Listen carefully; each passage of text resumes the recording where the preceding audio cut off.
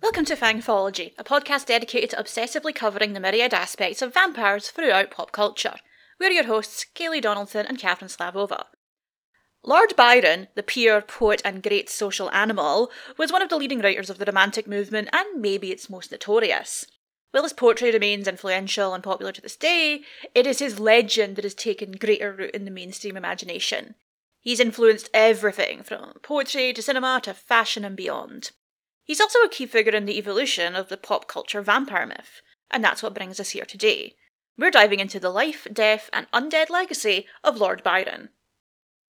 George Gordon Byron, 6th Baron Byron, was born on the 22nd of January 1788, the only child of Captain John Byron, known as Jack, and his second wife Catherine Gordon. Byron's father had previously been somewhat scandalously married to Amelia, the Marchioness of Carmarthen, with whom he'd been having an affair. Their wedding took place mere weeks after her divorce from her first husband, and she was about 8 months pregnant at the time. It was not a happy marriage. Their first 2 children died in infancy, and Amelia passed almost exactly a year after the birth of their third child, Byron's half-sister Augusta. Jack then married Lord Byron's mother, solely for her vast family fortune. She ended up having to sell her land and title to pay off her new husband's debts. Byron was quickly dumped into a series of private schools where he was prone to violent bouts with classmates and mocked for his deformed foot. It didn't take him long to garner a reputation similar to that of his father, as a man devoid of moderation and traditional morality. Lady Caroline Lamb, the author with whom Byron had an affair, notoriously described him as mad, bad, and dangerous to know. In her novel Glenarvon, her title character, a sleazy rake who corrupts innocent virgins, is a blatant parody of Byron. Even Byron played around with his reputation, describing him as, quote, such a strange melange of good and evil that it would be difficult to describe me. He was tall, handsome, and often very pale and skinny, the latter due to what would now be described as disordered eating. He would binge and purge and engage in rigorous exercise. He was considered to be a pioneering figure in the entire concept of the celebrity. His wife coined the term Byron mania to describe the furor that surrounds him, borrowed from the phenomenon of Litzomania. The idea of the Byronic hero comes from our cultural understanding of the mythic Byron. An idealized but flawed figure, an anti-hero with a perfectly tortured soul, a man of passion and rebelliousness, the bad boy with the heart of gold. Byronic heroes are huge in Gothic literature and paranormal storytelling, from the Phantom of the Opera to Victor Frankenstein to any number of YA romantic heroes or Game of Thrones characters. The first example, of course, is John Polidori's The Vampire, another character blatantly based on Byron himself. In the summer of 1816, Byron, who had left England and vowed never to return, stayed at the Villa Diodati near Lake Geneva, Switzerland, with a handful of friends. Their numbers included his personal physician, John William Polidori, the poet Percy Bysshe Shelley, his future wife, Mary Wollstonecraft Godwin, and Mary's stepsister, Claire Clairmont, with whom Byron had already had an affair. That year was known as the Year Without a Summer, thanks to the drastic decrease in global temperatures. During their time by Lake Geneva, the incessant rain kept the group indoors, and they turned to reading spooky stories to pass the time. Eventually, they created their own tales. It is from this legendary meeting that Mary Shelley first created the tale of Frankenstein, and Polidori wrote one of the first vampire stories in the English language. The eponymous vampire of Polidori's story is Lord Ruthven, a charming British nobleman who preys upon unsuspecting young maidens throughout his travels. Ruthven's travel companion is a wealthy young orphan named Aubrey, who doesn't suspect a thing until it's far too late. He sees Ruthven die, only to appear a year later with a new identity and an engagement to Aubrey's sister. The story ends with Ruthven escaping, having drained Aubrey's sister of blood on their wedding night. All in all, it's very, well, Byron-esque. Indeed, when the story was first published in April 1819, it was falsely attributed to Byron. It was easy to make the assumption, given that the name Lord Ruthven was already using Caroline Lamb's Glenarvan to describe her own thinly veiled takedown on Byron. In her story, however, he's not a vampire. The Byron connection ensured that the story was a big hit with the public, and it laid the groundwork for the modern form of the vampire as an aristocratic figure of elegance and seduction, rather than a mindless monster.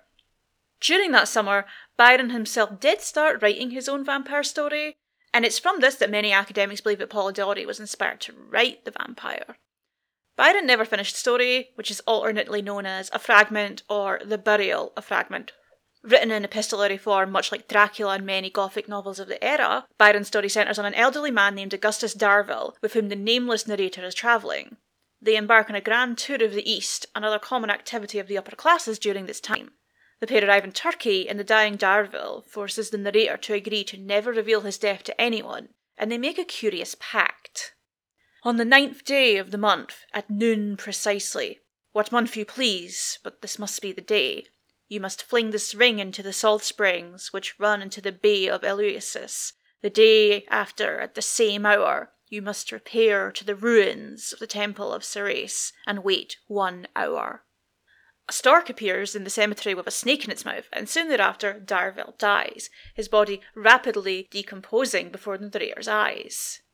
I was shocked with the sudden certainty which could not be mistaken. His countenance in a few minutes became nearly black. I should have attributed so rapid a change to poison, had I not been aware that he had no opportunity of receiving it unperceived.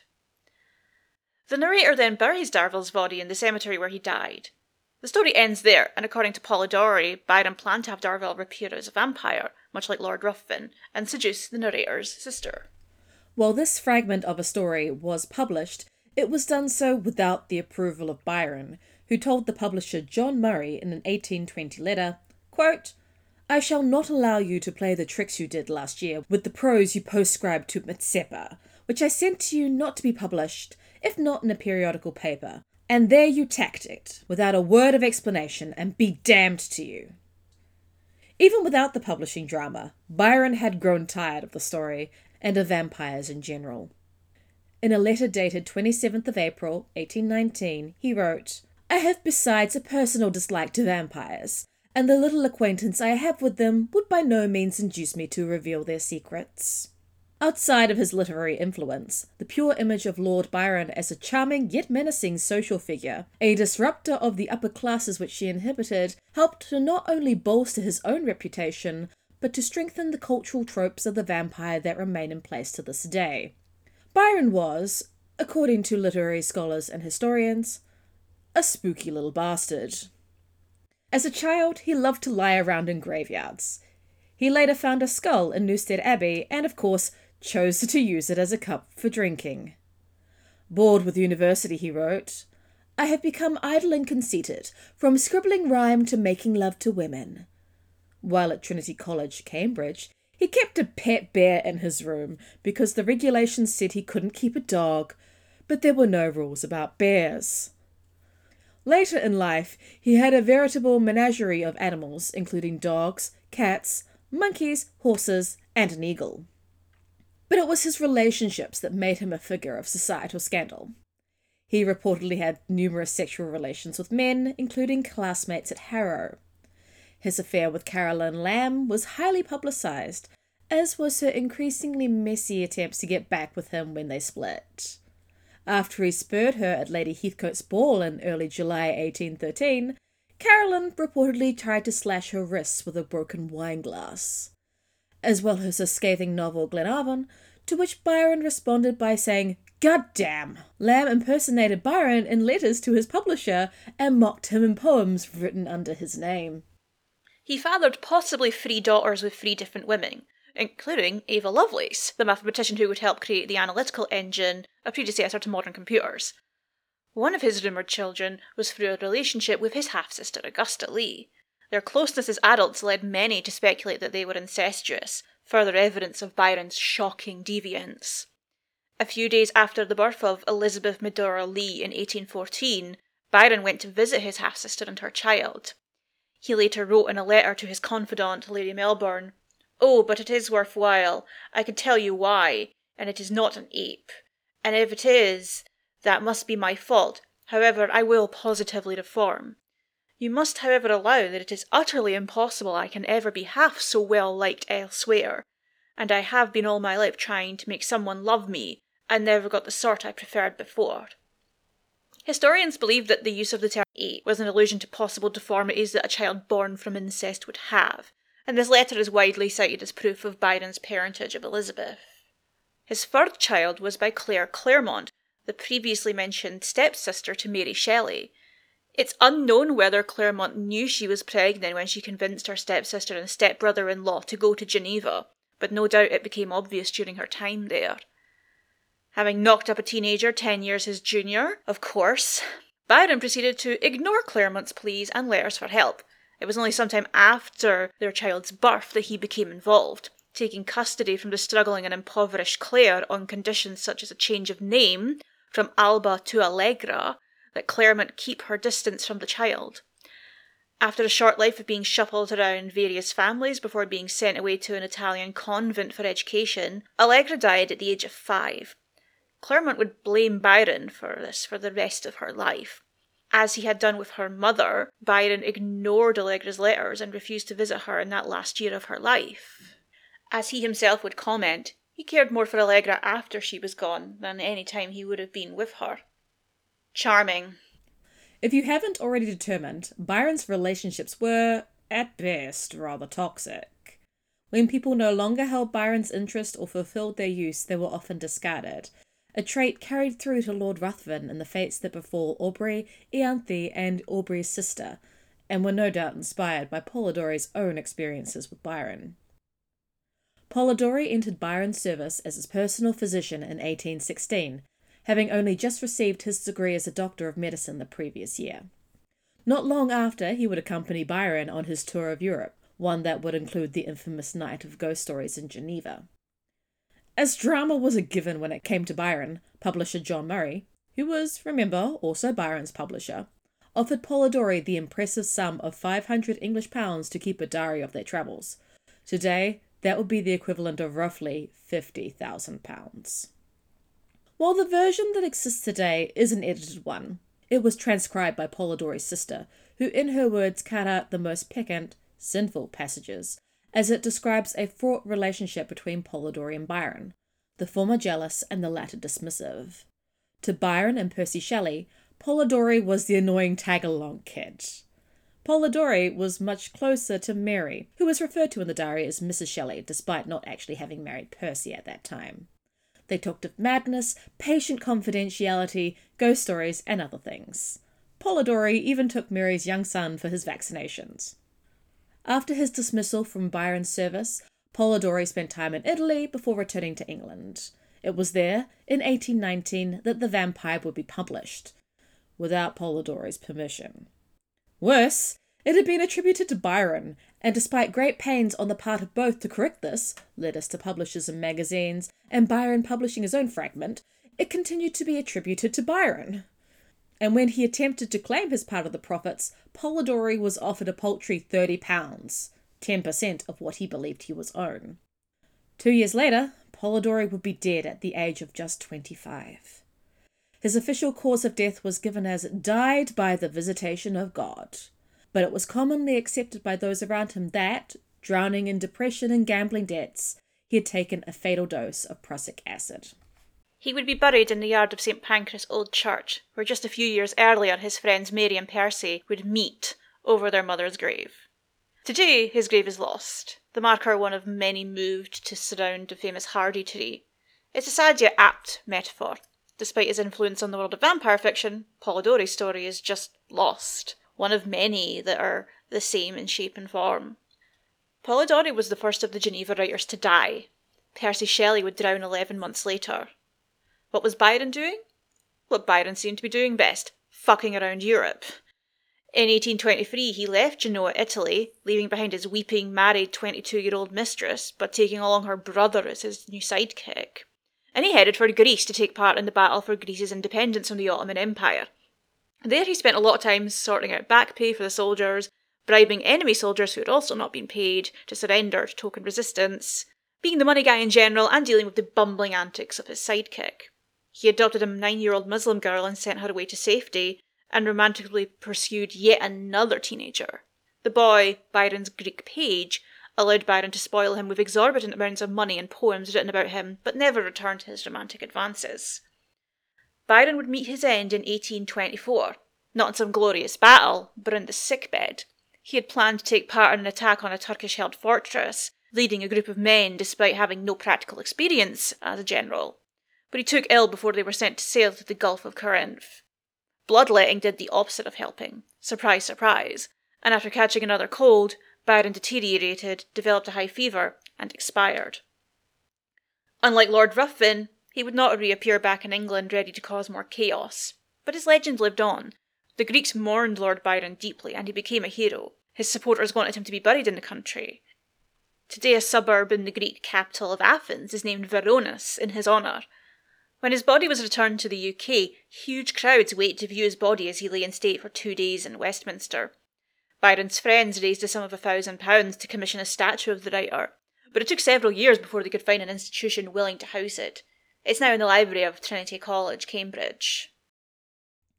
Byron's status as the first modern-style celebrity remains a potent force in contemporary pop culture, as does the Byronic hero of many a film, novel, and rock star's persona. We could be here all day listing the characters influenced, directly or otherwise, by Byron and our critical understanding of his image. Hell, we could be here a long time just discussing the vampires with Byron's influence looming overhead. We'll keep it brief, we promise. Horror scholar Nina Auerbach compared Byron and Polidori's relationship to that of Louis and Lestat in Anne Rice's Vampire Chronicles, writing, "The fraught menage of Louis and Lestat is a return to vampire beginnings. Their irritable mutual obsession recovers literary vampire's lost origin, the homoerotic bond between Byron and Polidori." Rice, of course, helped to hugely rewrite the cultural image of the vampire with her Vampire Chronicles, but her roots are evidently those of the Byronesque. Granted, her creations tend to be far more sympathetic than Lord Ruthven is in Polidori's story, and typically more likeable than Byron himself reportedly was in real life. Still, that trope of the sympathetic but morally grey vampire, troubled by one's own deviance, but unwilling or unable to stop, is very much cut from the same cloth as the Byronesque. You'd be hard-pressed to find a major pop culture vampire of the past 50 years who wasn't at least a little bit Byronesque. Edward Cullen, Angel and Spike from Buffy, Dracula as reimagined by Francis Ford Coppola, Damon Salvatore from The Vampire Diaries, Graf von Kroloch, Dracula and Dracula Untold, Dr. Jonathan Reed from Vampire, and multiple incarnations of Castlevania's Dracula. These days, you're more likely to see a Byronic Dracula in any adaptation than one actually resembling the character as written by Bram Stoker. While in the original he's a character that only exists in the point of view of other characters, his words only repeated by the narrators and thus never heard firsthand, transforming him into the focal character, regardless of being villain, anti-villain, or anti-hero, seems to go hand in hand with the Byronic. It's another feedback loop that rewrites the character in the public consciousness. There's a reason you typically see Dracula on screen as a tortured hot guy than the conniving warlord with a very large moustache, as he is in the novel. It should come as absolutely no surprise that both Byron and Ruthven have been repurposed by modern authors. Both are notable, complicated, dramatic figures, free from pesky things such as being under copyright. In Jane Bites Back, Michael Thomas Ford's novel about a vampiric Jane Austen in the modern era, Lord Byron plays the role of villain and literary rival. Meanwhile, over in Kim Newman's Anno Dracula universe, Ruthven is one of the many literary vampires on the scene. Where Dracula, married to the widowed Queen Victoria, rules as prince consort, Ruthven serves as a Conservative Prime Minister for nearly 60 years, finally ousted by Winston Churchill in 1940. After reclaiming the position, only to lose it again to Winston Churchill, Ruthven serves as Home Secretary under Margaret Thatcher. Curiously, Lord Byron is not one of the many historical figures reimagined as a vampire in the tabletop World of Darkness setting. While various sourcebooks and stories feature the likes of Al Capone, Harry Houdini, Nefertiti and Louis Pasteur as just some of the real-world figures of the undead, Lord Byron only gets a few scant mentions, over in the mage section of the World of Darkness. Instead it's Ruthven who has a role in this vampire world, as the sire of a prestigious line of vampires all bearing the same surname. One of that line, or perhaps Lord Ruthven himself, it's one of those in-universe mysteries, would become the sire of Vlad Tepes. When Dracula captured him, Lambach was offered a choice: make Dracula a vampire or die. Let us finish this episode with not a quote from Byron, but instead from Polidori, who in his life and after has been too often left out in the vampire legend of his own making. In an excerpt from a letter to the editor of the Morning Chronicle, whom Polidori had previously written to assert that he was the author of the vampire and not Byron, noted that Lord Byron, quote, knew nothing of the vampire story and hated vampires. Thank you for listening to Fangthology.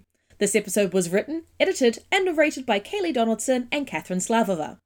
More information and links to our research can be found at our website, fangthology.com. For bite-sized trivia and miscellany, check out our Twitter and Instagram accounts, also by the name of Fangthology. Please like, share, and review us wherever you subscribe to podcasts, and we'll see you in our next episode.